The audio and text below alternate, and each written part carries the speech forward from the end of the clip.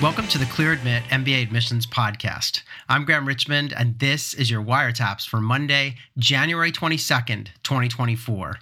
I'm joined by Alex Brown from Cornwall, England. Alex, how are things going this week? Very good, thank you, Graham.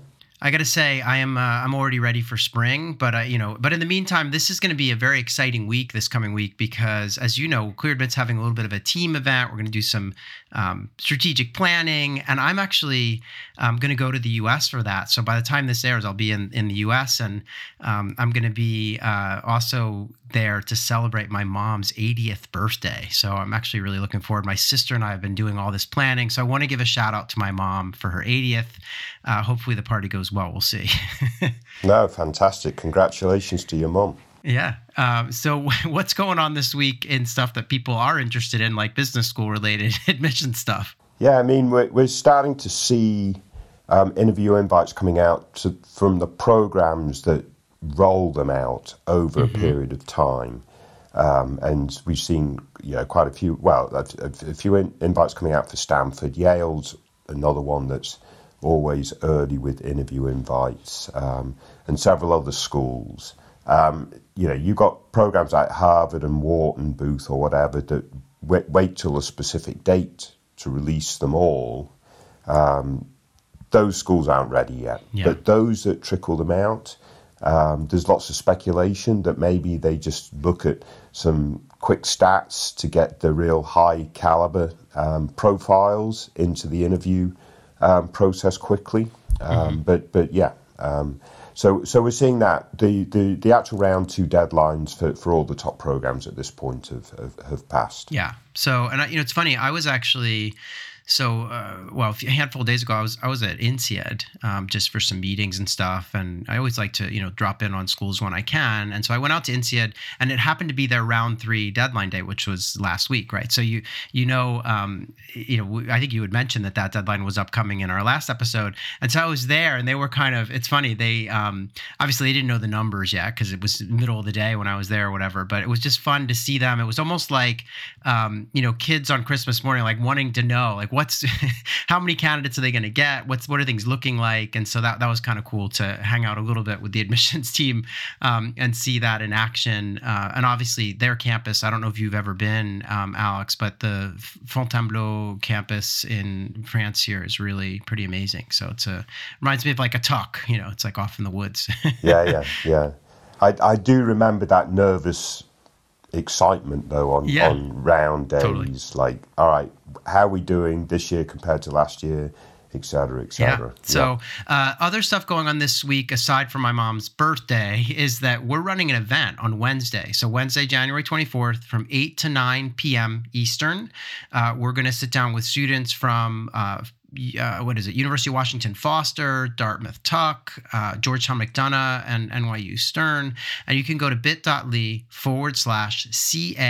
Real Humans to sign up for that event. Should be a lot of fun. It's just kind of an Ask Me Anything where you can ask these current students what life is like in their programs and maybe any admissions tips they want to share. And then in February, we're going to have a whole slate of deferred enrollment and Masters in Management events with some of the best schools in the world, including Harvard and Wharton and Kellogg and Booth. So lots to come there. Stay tuned.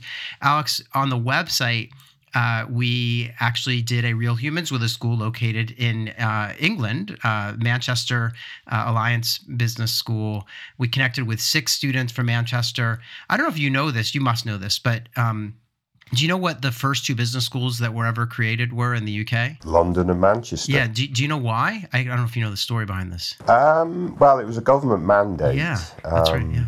Not sure exactly why. Obviously, Manchester is considered to be the birthplace of the sort of industrial revolution. Right. But yeah. Yeah. So basically, from what I understood, the government, and I think in concert with the Queen, mandated that there needed to be 2 business schools created, and they wanted one in the north, which was Manchester, and one in the south, which was LBS. So, and that's why LBS sits on some land that belongs to the royal family in London. So in any event, I digress. But so I guess the MBA program at Manchester, they're about 96 students a year, so very small, 46% women, 90 94% international. So that tells you how they just get people from all over the world.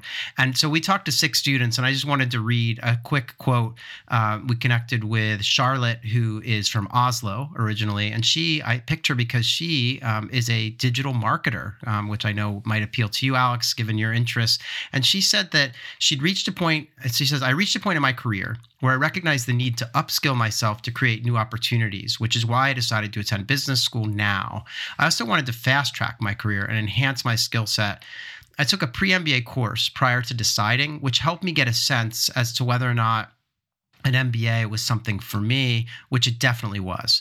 I recommend that if you're unsure if an MBA is something for you, just go take a class. It made me feel more secure in my decision. So I don't know what she took, but that's an interesting way to kind of explore management education, is to just take something online, or, I don't know how she did it. But anyway, interesting advice from Charlotte, who's currently at Manchester getting an MBA. Yeah, no, I think that makes perfect sense. And I'd also say, digital marketers and those that have lots of experience and expertise in digital marketing, it's absolutely fantastic, but oftentimes they get caught so much in the tactical weeds that it's really good for them to actually have a much more sort of robust, I think, strategic overview and insight in terms of how the business runs. So it makes really good sense. Yeah, definitely. So, and there were 5 other students we talked to at Manchester. So if you're at all interested in Manchester's MBA program, which I think is kind of an unsung, hero. It's a really good MBA program, and, people talk a lot about LBS and stuff, but Manchester's great. It's at a part of a really big, prestigious university. And so you can learn more by reading on our website. We also connected with, and this was really interesting, we connected with Arnie Longboy, who, as part of an admissions director Q&A series that we run, and he is now the executive director of admissions for NYU Stern's Abu Dhabi program. And I say it's interesting just because Arnie, as you may recall, used to work at London Business School. He was like David Simpson's boss, running, kind of overseeing admissions for, I think, many of, if not all of their admissions programs, right? So he's left LBS, gone to Stern, and we had talked on the show about how Stern has launched this 1-year MBA in the Middle East. And, just kind of, I think, I want to say Arnie was actually at Chicago Booth before that. So he's now, worked at 3 pretty big time MBA programs. And in the interview that we did with him, he just sort of explains further, like, what this is, this 1-year MBA in the Middle East, in Abu Dhabi at NYU Stern's campus there. And he says, students will graduate with a fully accredited New York University diploma, jointly conferred by NYU Stern School of Business and NYU Abu Dhabi. Graduates will therefore be considered alumni of both NYU Stern and NYU Abu Dhabi. Those joining us in January of 25 will be part of the first cohort of this program. As such, the best fit will be those students who are not only academically qualified, but who also get excited by the potential of creating traditions for future intakes, and in general have a growth mindset or are intent on developing one. So just kind of interesting. He's, settling into that role, and I guess they're going to admit their first class that'll start about a year from now, right? Yeah. I'd be really interested to see what the class profile looks like for that type of program. Yeah, same. I assume it'll be pretty regionalized, but, just interesting. Yeah, very interesting. And then the last thing I wanted to mention on the website is we connected with we did this article called Tuck in Finance, and we talked to like 3 different Tuck grads who are all working in investment banking at some of the big names. I've now totally forgotten which banks they're at, but they were, the ones that you hear people talking about. And, I learned that like a quarter of folks who graduate from Tuck are actually starting careers in finance, which we probably reported on that somewhere when we went through their careers report, but I was reminded of that fact. And so it's just it's kind of interesting to hear how all these not only how their jobs are going, but also like that transition from Hanover to New York City. So big, coming from the country to the city. So you can read that on our website as well. And then Alex, I know you picked out candidates, and we've got some really interesting debates and dilemmas to go over, but I did want to mention we got a review. So I don't know if this was, remember we got kind of coal in our stocking over Christmas, and then we got an email, a really nice email from someone named Charlotte. And then we just got a review. I don't know who it's from, but their handle is Ranger3291, and they titled the review, "Eager to Listen Every Monday on My Drive to Work." And it says, Graham and Alex provide the latest information on business schools and provide invaluable insights for potential applicants. I love their takes on each unique candidate they profile, as it gives me a look into the stats and backgrounds of the applicants I'm applying with. I really appreciated their review of my profile this past summer, as they provided me with great insights into how I should bolster my strengths and address my weaknesses. Keep kicking on, guys. And that's signed Ranger3291. So there you go. Another review, Alex. I love it. Absolutely fantastic. Thank you very much. For that. And I think that the assessment of why they like the show fits with what we're trying to do, right? So yeah, totally. So yeah, and good luck to them. Hopefully they've got some good news. They didn't actually include that in their review. In the review. So, yeah, I'm hoping that maybe they applied in round 1 or 2, so we don't know yet. But best of luck to them, and thanks for writing that review. If you want to send us any kind of emails or anything at all, info@clearadmit.com is the address to use. Use the subject line wiretaps. And then, again, please remember to rate and review us wherever you're listening. Alex, do you want to get into the candidates now? Let's kick on. All right, so this is Wiretaps candidate number 1. So our first candidate this week is targeting 5 schools. Those schools are Berkeley, Duke, Oxford, UT Austin, and Yale. This candidate has actually been a teacher, teaching English, linguistics, and literature, if I remember correctly, or maybe it's English as a second language. We'll get into the details. But so an English teacher, this is a woman based in Vietnam. She has a 330 on the GRE and a 3.6 GPA, has been working for 4 years, and that work has all happened, it seems, in Vietnam. Went to a top university in Vietnam, made the dean's list all 4 years. Obviously, that GRE score 330, it's a 164 quant, 166 verbal. She mentioned she's open to retaking. I don't know. I mean, I'll get your take on that in a second. Also, does a lot of other things outside of work. Youth Parliament program. Mentored children in a SOS Children's Village when she was an undergrad.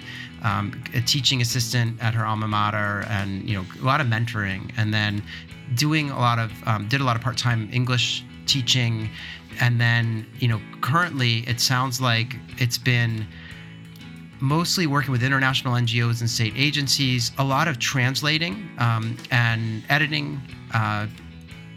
Did some work for BCG even, but it seems like most of this is she says currently teaching English in a rural province as a Teach for Vietnam fellow. And so there's a lot of kind of English language teaching and translating in her kind of work experience background. She'll have 4 years by the time of matriculation, and wants to focus on how her background as a translator and teacher has made her more cognizant of educational inequity, and thinks that maybe the MBA could equip her with hard analytical skills to help the kind of philanthropy industry, if you could call it that, kind of scale their impact. So working with, philanthropic organizations and stuff. So Alex, I'm going to stop there. One thing I did want to ask you very directly, though, she says she wonders if she's overrepresented as a female Vietnamese candidate.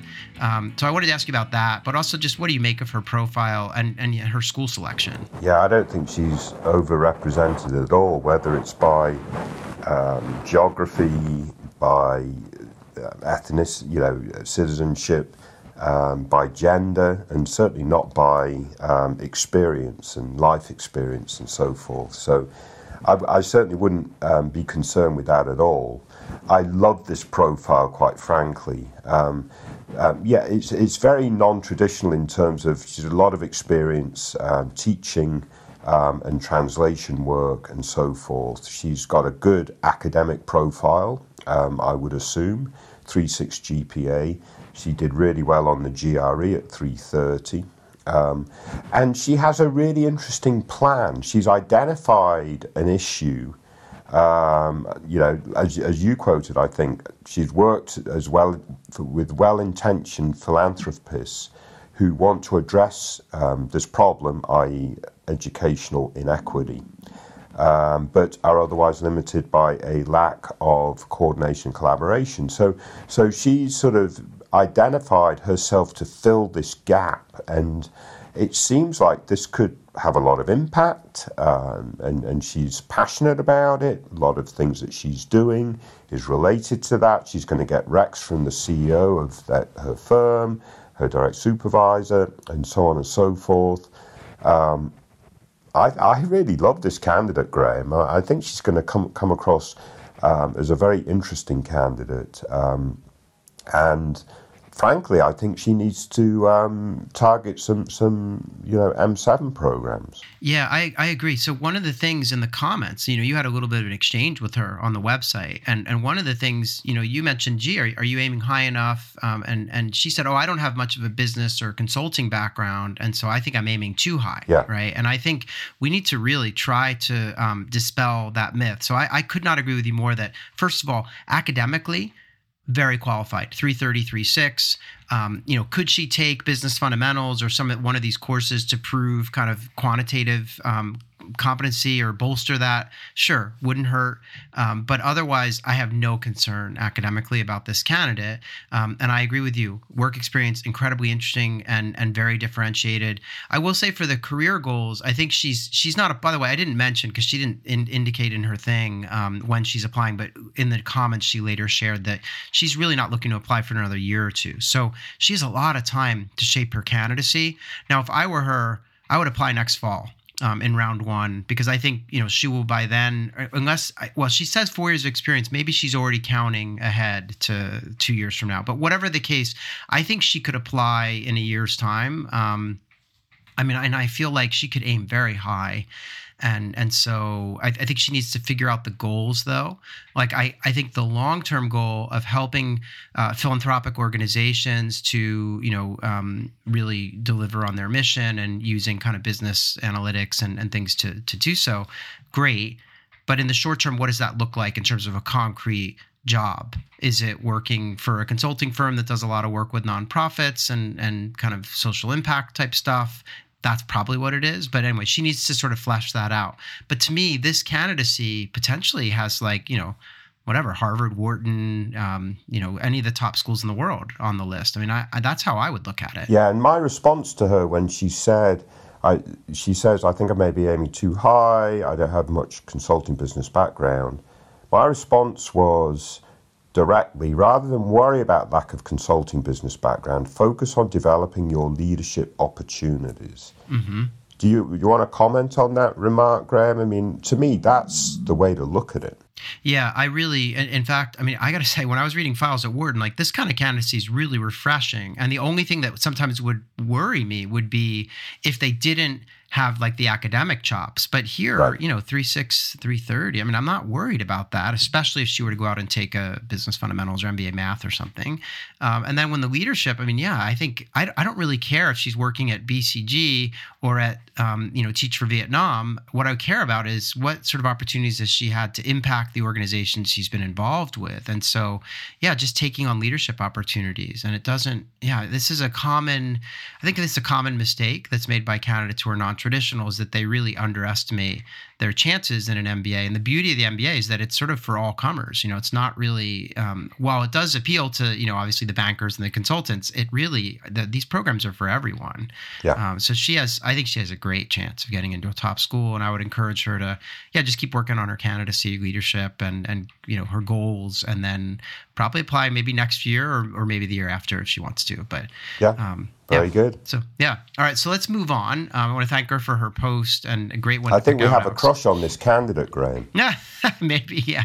No, I just think she's going to do well. In any event, thanks for picking that one out.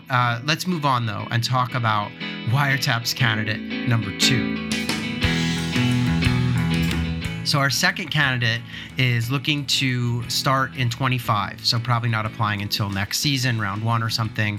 They've been working in finance, and they're not exactly sure what they want to do after business school. We'll get into that in a moment.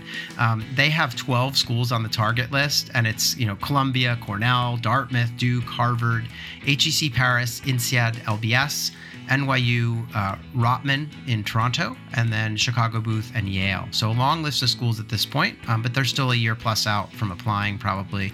They have a 730 on the GMAT and a 3.2 GPA. They have only been working for 2 years at this point. which is why they're not applying right now. They're located in India, and they mentioned that they double majored in math and econ from one of the best public universities in the United States. Their overall GPA was a little above 3.2. Their economics GPA was 3.7. They also said they hold a Master of Science degree in economics from a top 10 university in the UK, and it's a top 25 university in the world. And they, in that master's degree, they earned a first-class honors with distinction, and they're currently working in risk management in finance. So, Alex, I'll turn this over to you. This is an interesting candidate that they're a little bit younger. They are in India, presumably Indian, but have done a lot of studying in the US and UK. So, yeah, what do you make of this candidacy? Yeah, I mean, they're going to have to be a little bit concerned about potentially being overrepresented in the pool, which means effectively to target the first round of in the year that they're applying. So they know that now, so that should be fine.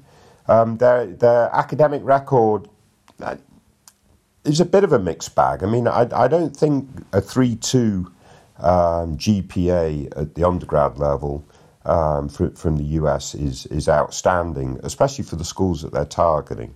Obviously, getting a master's degree with a first class honours distinction is going to help elevate that a little bit. And their GMAT of 730 is definitely at the median, or for all the programs they're applying, I think, pretty much. So I think that's fine. My biggest concern with this candidate is their length of work experience. So because I think they did a master's, that's probably shrunk their work experience. So they're currently at 2 years. Maybe that's at 3 or 4 years by the time they apply and matriculate. But that then correlates with this idea that they don't have a really good post-MBA plan. And we see that with candidates that are younger or have less experience. They might know what they don't want to do, i.e. what they're doing now, but they don't know what they want to do.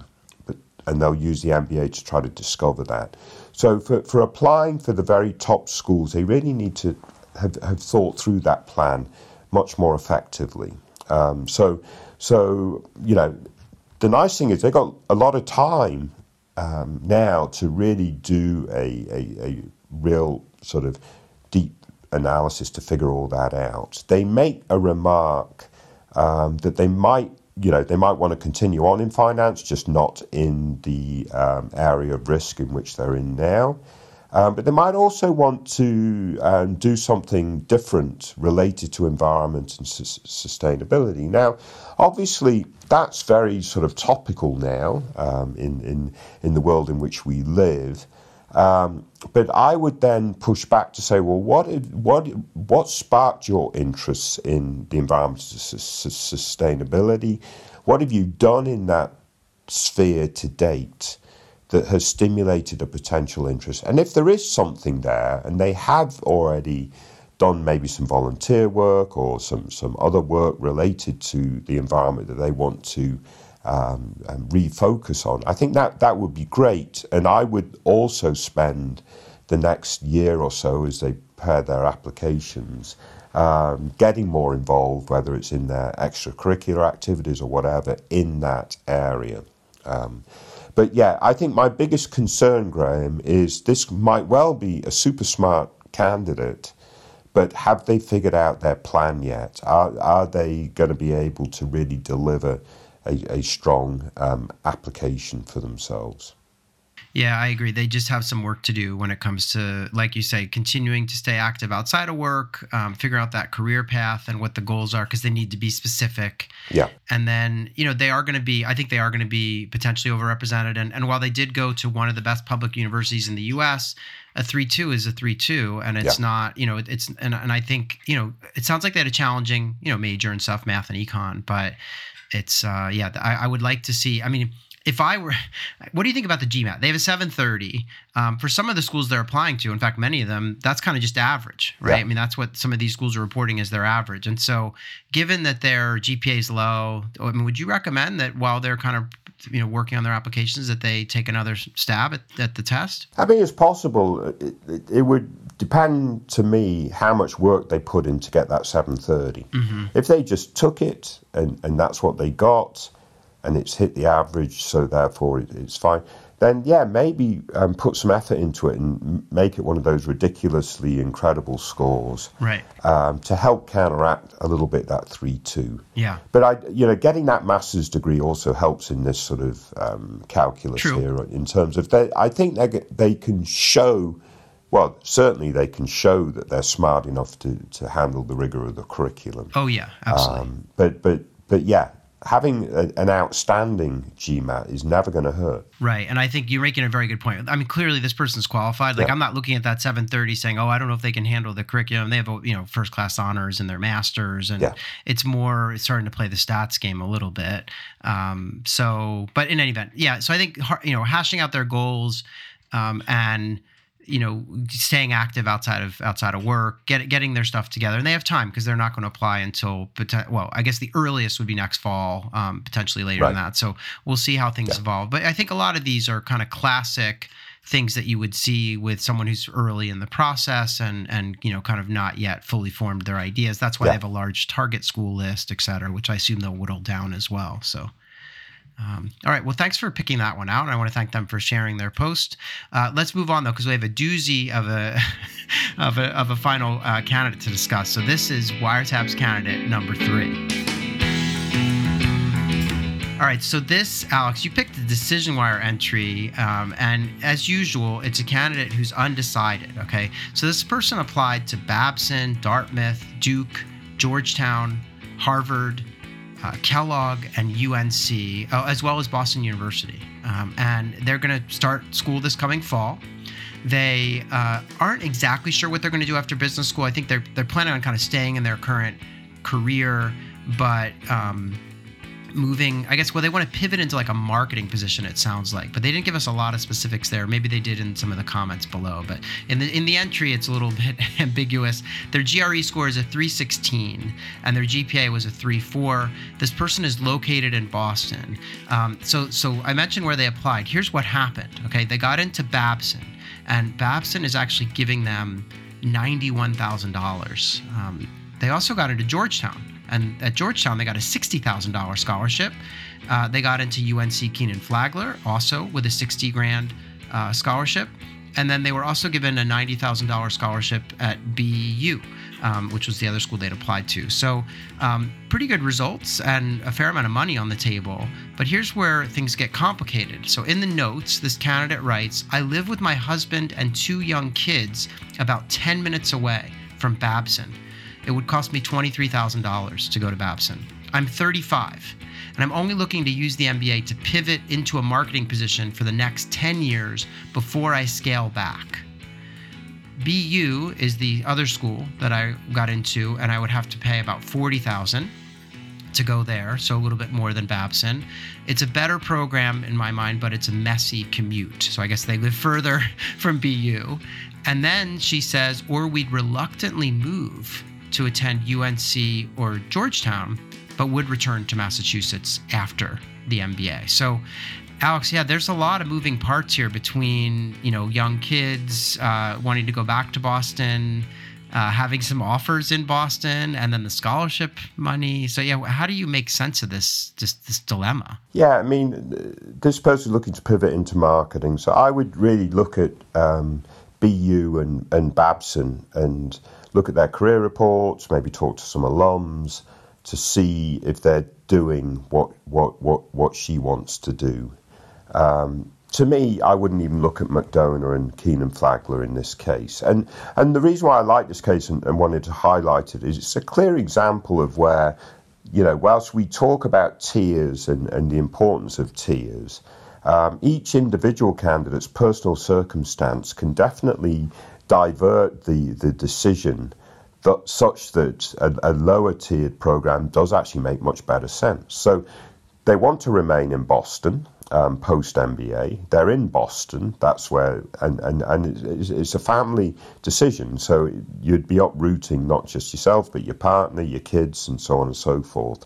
So I think for all those reasons, I would focus much more heavily on my decision on Babson and BU, and really examine which is best going to allow them to pivot successfully into marketing, and you know, they only want to work, you know, for 10 years post MBA, you know, before they start scaling back. So these are other factors to take into consideration, and so forth. Yeah, I mean, Babson looks like, you know, it might be the best option in this case, but I would scrutinize what sort of marketing roles are being had by folks coming out of Babson. And if they are at the level and so forth that they're seeking, why not? Yeah, so I don't know what a messy commute is, though. If it's just another 10 minutes further, I would really focus hard on Boston University. Yeah, so I'm going to play devil's advocate and say that, and you know, just for fun, right? But I think so one thing that's jumping out at me is this idea of you mentioned you wouldn't even consider Georgetown and UNC, and I'm going to just kind of go against that and say, you know, I wonder if moving the family to a place like Chapel Hill for a 2-year adventure, you know, MBA programs, especially programs in kind of settings like a Chapel Hill, I think are really great at fostering community. And so this would be kind of an adventure for the family. Hopefully the husband could find work in the Research Triangle area, which, you know, maybe just work remote, back up to Boston. But I'm just thinking, like, it could be a really interesting adventure, and it would definitely accelerate the career and give her more of the kind of skills that maybe she's looking for. I'm a little more hesitant on Georgetown only because if cost is a factor, like DC is very expensive. It's an urban setting. And so there'd be more challenges even for the kids' education. I mean, there's a lot of things that would happen that might be different in a place like Chapel Hill. So, I mean, just again, I recognize that for this person, if they really are only going to work for 10 years after business school, maybe, and they want to be in Boston, maybe it makes sense to stay local. These schools like Babson and BU have phenomenal local networks. So I get that. Yeah. But at the same time, I'm also just thinking of the prospect of an adventure as a family, becoming part of a true kind of MBA program community that's close-knit, and the kind of connections and things that could lead to that would open up a whole host of new doors and things. So again, I think you're probably right that she's probably going to go to Babson or BU. I'm going to provide the counterpoint to that. The alumni networks of Babson and Questrom are going to be much stronger in Boston than Keenan Flagler's, and they want to be in Boston. If they want an adventure, then go on a month's holiday somewhere. Yeah, and then you're raising a really good question. Is like, what about the Georgetown network, and how does Georgetown have a better network? But yeah, it's challenging. I hear what you're saying. I mean, I think if they're dead set on spending the rest of their lives in Boston, then, you know, I hear what you're saying. What do you got against Boston, Graham? Oh no, I don't actually. I would probably prefer to live in Boston than in you know, North Carolina. Or something. But I just I just was trying to. Well, I'm trying to, you know, create debate here, Alex. We're trying to spice things up. You know, you're trying to get this. You're trying to get the show to go on for 40 minutes again. I think we can wrap this up and say it's Babson versus Questrom. Yeah, I think you're probably right. But anyway, it's good I just think it's important to kind of consider all these points. Yeah. And that's why I'm sure you picked this out. Like, such an interesting dilemma, not the usual kind of decision wire posts that we see. And it raises a really good point that, yeah, it doesn't always come down to prestige or tier or ranking and all that stuff. So, or even scholarship dollars. So in any event, thanks for picking these out along with all these candidates were great as usual. Let's connect in 1 week's time. I guess I'll be in America, so we'll have to figure that out. And we'll do it all over again next week. Brilliant. Best of luck, everyone. Stay safe.